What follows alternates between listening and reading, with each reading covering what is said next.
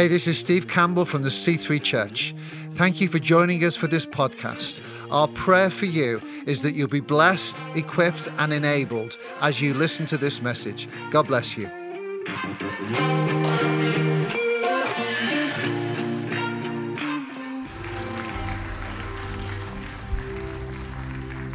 Good morning, good morning, good morning. Let's pray. I love that, Sarah. Thank you. Just join with me if you're in this room or online. Pop your hand on your heart as we pray. Lord Jesus, we echo what Sarah's just said, God. We say that we are ready to hear your voice today. And so I pray for every single person that can hear my voice right now, God. I pray that we would go away with a word in season, with something that's direct from you for us this morning, God. We pray. We're here for you, Jesus. We're here to listen to you. Open our eyes, God, to things that we've not seen maybe before. And Jesus, would you have your way as we receive from you today? In Jesus' name, amen. Amen. Well, I want to tell you something that happened to me 2 weeks ago. Our son Caleb, he started school in September. So he started school, and no one prepared me that dropping him at school would almost be like for me going back to school. So every morning when I drop him off at the gate or I pick him up, I am constantly thinking, okay, who could I be friends with? I'm that kind of odd one that's there, like super smiley, and people are there on their phone like, please do not talk to me, Katie. But I'm there trying to make friends because Caleb only knew one child in this school when he started. So we knew one family well, but we didn't know anyone else. And so I'm desperately trying to make friends. And it's taken 6 months, but I've finally found a few friends. And what I didn't realize is it's almost like you have the groups, don't you? It's like going back to school. You've got the sporty group of parents that are heading straight to the gym after school drop-off. And then you've got the work parents who are there trying to connect to a Zoom call or doing their emails or on a phone call. And then any PTA parents in here? You guys are like my heroes, or online. Oh my gosh, there are. I honor you guys because you get these PTA parents who are like phonics governors. Who even knew you need a phonics governor or a bake sale rep? We went actually on Friday to a bake sale at Caleb's school, and health and safety is huge these days, right? In schools, we get a phone call every time Caleb scrapes his knee. Like back when I was a child, it was like, just carry on, get on with it. But we get a phone call to let us know so the school are covered. But what's funny is when it comes to bake sales, health and safety goes completely out the window. So we're there with our money going to buy some cakes that have been made in who knows whose kitchen with a child who maybe has COVID, maybe has a cold, I don't know, who's maybe like wiping their nose as they're doing the mixture. But hey, we get the bake sale parents. You guys are heroes. I honor you, seriously. But we get invited to a play date. So this is what happened to me a couple of weeks ago. We get invited to a play date, me and Caleb's so excited in the way there. He's saying, oh, this is the best day since Christmas. And I don't love play dates, I'm not going to lie. I am that parent that Josh and I flip coins who's going to go to birthday parties because maybe this is why I've struggled to make friends, I don't know. But I just do not love all of that stuff. And I know if you've got teenagers in here, you're probably looking at me like, Katie, just you wait. There'll be a day that you will want to go with them to that birthday party just so you know who their friends are and what's going on. And I realize that. But right now, I do not love all of that. And so we're going to this play date. The boys have gone off screaming already. There's 4 boys and then 4 mums sat around the kitchen table and we're drinking tea. It's all very nice, getting to know. One of them actually is the phonics governor. She's great. And I'm sat there.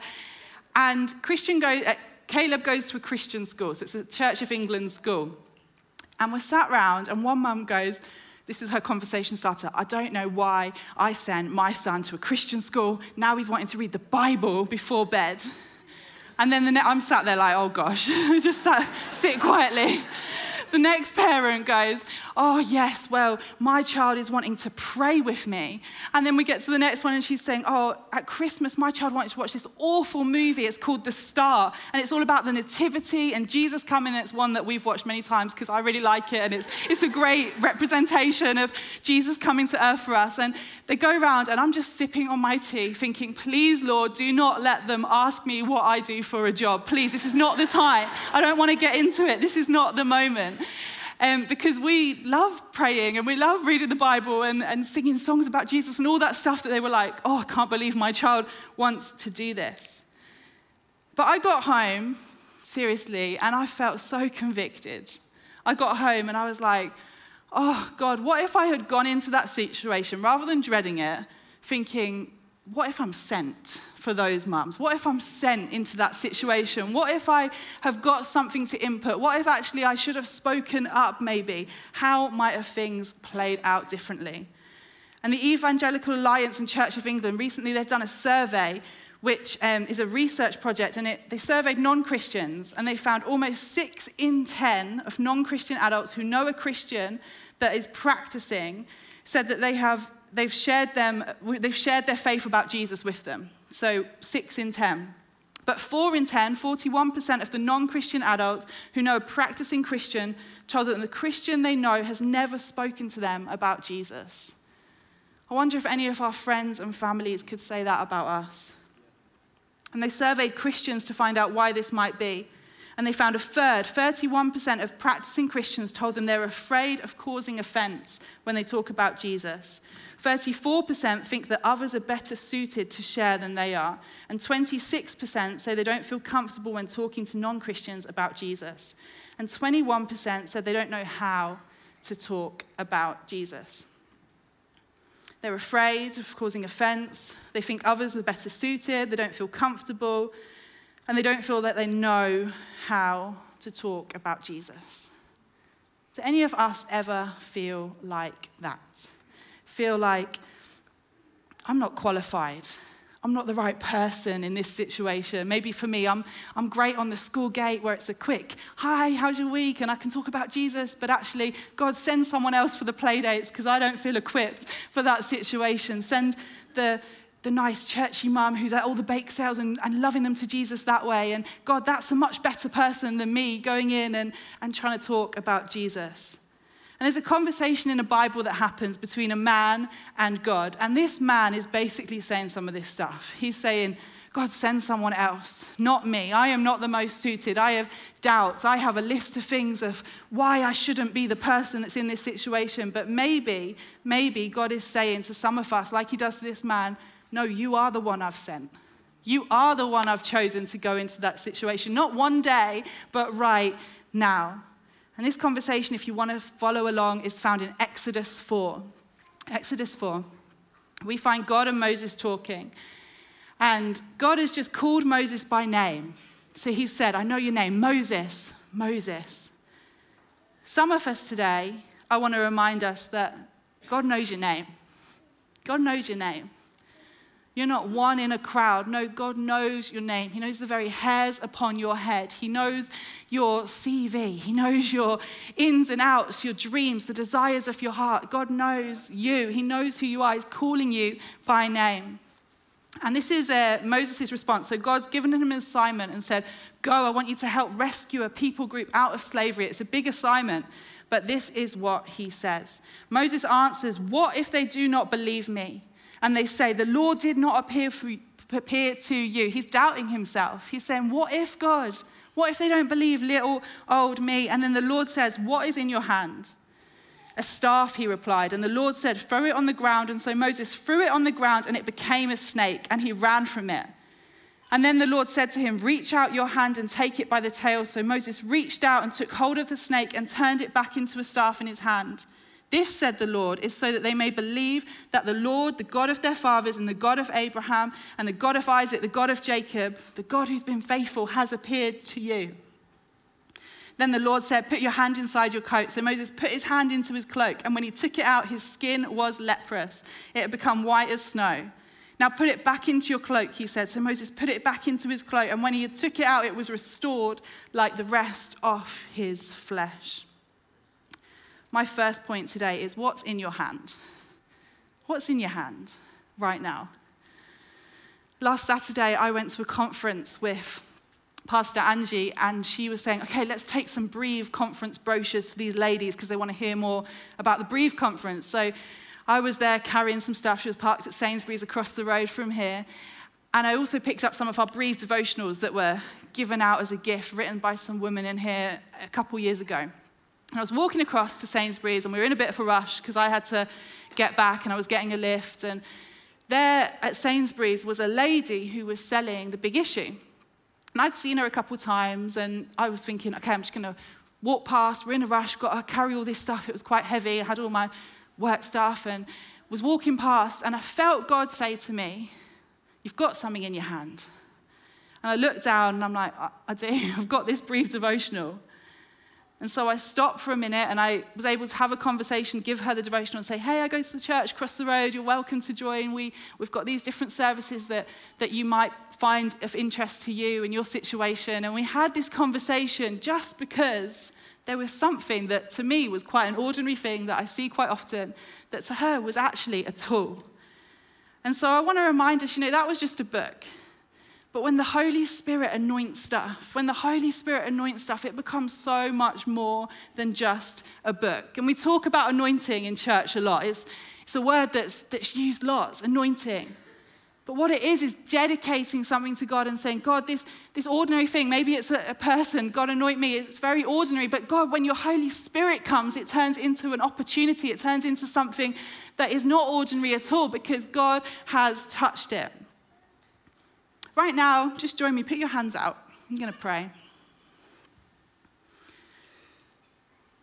Lord God, I thank you for your people. And God, I pray right now that you would reveal to people things that are in their hands that, Lord, maybe we have just counted as ordinary. Maybe it's a gift of discernment or hospitality or whatever it might be that maybe have laid dormant. God, I pray today that you would awake some of those things, Lord, that you would anoint the work of our hands, that we may be the most effective versions of us as we can be, Lord God, to share who you are with our world in Jesus' name. Amen. Amen. See, this is just my thoughts this week on an iPad, okay? It's just a message that I've written. First time on an iPad, actually. Feels very 21st century. Anyway. But when the Spirit of God anoints, when God anoints something, this becomes, I believe, a tool that can actually change lives. That it can be a word straight from heaven that I believe can cut through stuff and bring about real life change. Maybe for you it's, I'm just a great cook. I'm just a great cook. Actually, when God anoints something, that can be, no, this is a gift of hospitality. This is a gift of, I'm going to be someone who sets lonely in families, that opens my home up to those that don't have a home that feels like this. Maybe for you, it's just an office job that you're in right now. But actually, I believe that can be somewhere where you can bring something of the Father's heart into a place. When you get touched with the anointing of God, it can be actually through integrity and joy and hope. I'm going to bring change into this place. Maybe for you, it's children right now. Your hands are full with literally children. Actually, when God brings anointing, it can be, my gift to this world is not going to be something I do, but it can be someone I raise, God. It can be someone I raise. The anointing of God when he touches our hands. And so what's in your hands? What's in your hands? What are you using right now? That's what God says to Moses. What is in your hand? What can be dedicated to me? What can be used by me? Someone who has mentored me quite a lot encouraged me, and I'd encourage some of you guys to do this, to write a list. Literally, write down a list of what I bring to the table. And it was quite life-changing for me, actually, because I'd never really thought about it. We get about our day-to-day, this is what I'm good at, these are my hobbies. But actually, what is it that I'm great at? What is it that you're great at? What can you bring to the table that actually maybe only you can do into that place that you are, that sphere of influence? Let's pick up what happens next. Moses says to the Lord, "Pardon your servant, Lord. I have never been eloquent, neither in the past, nor since you have spoken to your servant, for I am slow of speech and of tongue. I have never been eloquent." And the Lord says to him, "Who gave human beings their mouths? Who makes them deaf or mute? Who gives them sight or makes them blind? Is it not I, the Lord? Now go, and I will help you to speak, and I will teach you what to say." But Moses said, "Pardon your servant, Lord. Please send someone else." Moses is pretty gutsy, isn't he? He's saying, I've never been that. And God's saying, "I gave you your mouth." And he's still saying, send someone else, send someone else. So my second point is this. Are you waiting for God to send someone else? Are you waiting for God to send someone else? I was. That day when I was sat around with some of the PTA mums feeling very inadequate, I was thinking, God, not me. I'm not the right person in this situation. This isn't my safe kind of area where I can input. Where are you waiting maybe in areas to God to send someone else? I've been at some church leaders things, even 3 weeks ago. Josh and I went to a church leaders thing, and I was sat around, and it was full of white, much older than me men, and I'm not slating any white men. I married a white man, love white men, not at all trying to do that. But I walked into this place, and I genuinely was like, oh God, this is not for me. Like, please, there must be someone else. How on earth am I going to connect with these people? How on earth are they not going to just dismiss what I've got to say? How am I meant to? We went in, it was leaders around Cambridge. How am I going to build connections that are going to be helpful? Please, God, send someone else. But guess what? I'm pleased he reminded me, no, I've sent you. I've sent you into that situation. I have sent you. I have chosen you. I have sent you. And our days are numbered, church. I think we can forget. We spend a lot of time, maybe it's just me, but maybe some of you too, spend a lot of time overthinking. Spend a lot of time thinking, do you know, Jesus, once I'm more qualified, or once I've done this course, or once I'm older, God, I'll do it. But until then, send someone else. Or once my kids have grown up, maybe, then I'm going to have all this time. But until then, God, send someone else. Or once I'm retired, God, then I can stop with this climbing of the career ladder. But right now, that's my main focus. Until then, God, send someone else. We can do it very naturally. And God says, who gave human beings their mouths? Who makes them deaf or mute? Who gives them sight or makes them blind? Is it not I, the Lord? Now go. I will help you. Now go. I have never been eloquent, Moses says. I have never been eloquent. I could go around this room and give us probably lists of people, those of you I know anyway, of reasons why we shouldn't be sent by God, why we shouldn't be those that are sent into this world. I have a list for me. I have a list of things. As a teenager, I was living very immorally, and I was mean, and I was not kind. I shoplifted at one point. I've got a whole list of, God, why would you send me? But the Bible tells us, Ephesians 2:10, for we are God's masterpiece. He has created you anew in Christ Jesus so that the good things you can do that he planned for us long ago, he sent me and he sent you. And so we need to get rid of those lists, because when we pick up our lists and we say, oh, but what about this from the past? Or I love what both Dylan and Sarah said, because it felt so entwined with this point that, you know, there is so much on all of our lists of why we shouldn't be sent by God. There is so much, but when we pick it up, we're almost saying, God, the cross is not enough for me. The cross is not enough, because when Jesus died on that cross, he said, I am creating you a new creation in Christ Jesus. That is who you are. That is your identity. So when we pick up that list, we're saying, oh, but I'm not sure if that price was enough. We've all got reasons why we shouldn't be sent. We've all got reasons why God should send someone else, but he has sent us. And Moses, he spent a lot of his life thinking, was he on the right track, doubting himself, doubting God, not knowing where he was going. But imagine if he managed to get a whole people group free of slavery, lead them out of slavery. Imagine if we knew who we were and we didn't overthink and we didn't doubt. Imagine what the church would look like. Imagine how much power would come. Imagine the lives that would be changed and the chains that could be broken off people if we lived more like that. Then Moses, what happens next? So Moses has said, pardon your servant, Lord, please send someone else.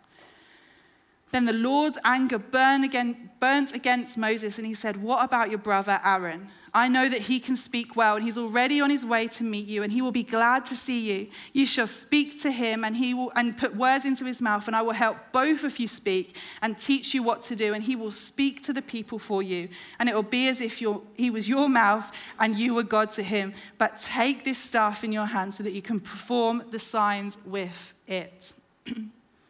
God says, I will help both of you speak. And my last point is that we are sent together. We are sent together. 1 Corinthians 1:27, it says, but God chose the foolish things of the world to shame the wise. God chose the weak things of the world to become the strong. Ever feel foolish? God chose the foolish. We don't have to have it all together, church. We can be in our foolishness and we can still be effective. God chooses the foolish and then he says, no, but I'm going to do a work in your life. I'm going to turn things around in your life. And then as we read on, Moses, he goes to his father-in-law. I've not got the scriptures for this, but he goes to his father-in-law and says, this is what God has said to me. And his father-in-law could have said, oh, but what about this? Have you counted the cost? Have you thought about how you're going to provide in this way? But his father-in-law literally says to him, go, and I wish you well. Go, and I wish you well. And I kind of want to just challenge us. Whose voices do we hear? Who's whispering into our ears? Go. Go. If God spoke it, he'll do it. Go. Go. If God's started something, he will complete it. But sometimes we can slip into I'm listening to the people that are saying, oh, but what about the cost? What about your kids? What about these different things that, we all have that natural fear, but God sometimes says, go. And we need those people. It's why we're sent together, and it's why we're like Jethro to each other, this father-in-law, that encourage one another, but also challenge one another and say, no, go. Go, do the things that God has spoken to you to do. Go, don't hold back, church. Go and do those things. We are sent together. Will you stand with me before we wrap up? I'm going to pray.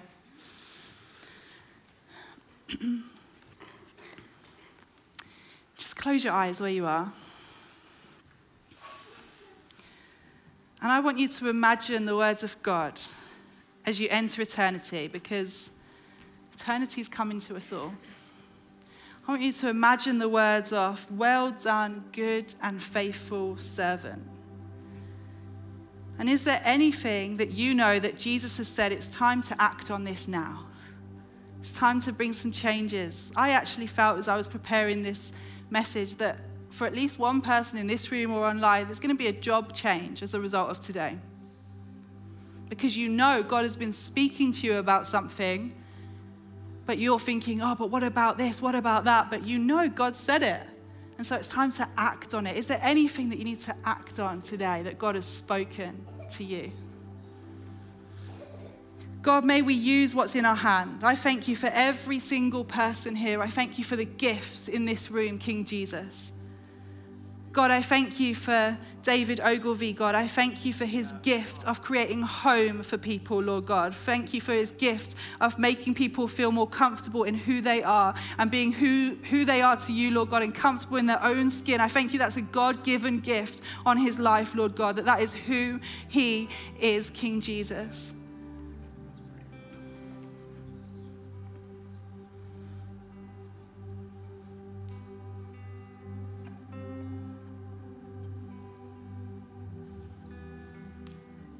Lord God, I thank you for Andy and Lisa Gray. I thank you for the gift of hope that they bring to people. Something of your hope, Jesus, of persevering, Lord God, of what it means to be in love with you and live a life that is radical when maybe they shouldn't have at times, Lord God, or people would have told them they shouldn't have, God. I thank you that they are people that bring hope and courage to others, God. I thank you that's a gift. May it be used for you, King Jesus. Lord God, I thank you for Ian and Jean Hobbs. I thank you, God, for the prayer warriors they are. I thank you that they have fought battles, Lord God, that nobody would know about, Lord Jesus, just because they've had time with you, conversations with you that have shifted things, God, in the supernatural, that there'll be people in eternity because of the prayers they have prayed, Lord God, that they will long outlive them, their prayers, Jesus, because you are a God who is faithful, Jesus. I thank you for them. And God, we pray right now, may we use what's in our hands. We will not wait to send someone else, Lord God. We declare today that we are here for such a time as this. And so, God, we come and we say we're ready to be a sent people. We realize we are sent together, God. May you help your church. May you help us, Lord God, encourage and challenge one another so that we can push each other forward into making disciples for you, King Jesus. May we see this year supernatural growth in your church, in this place, but also right across the world, Jesus. May we see your church grow, Lord God. May the weird, dysfunctional family that church is, God, would you continue to use? Would you bless, God? And we say today, pray, Jesus, that we choose to live as sent people on mission here for you, King Jesus. Amen. Amen.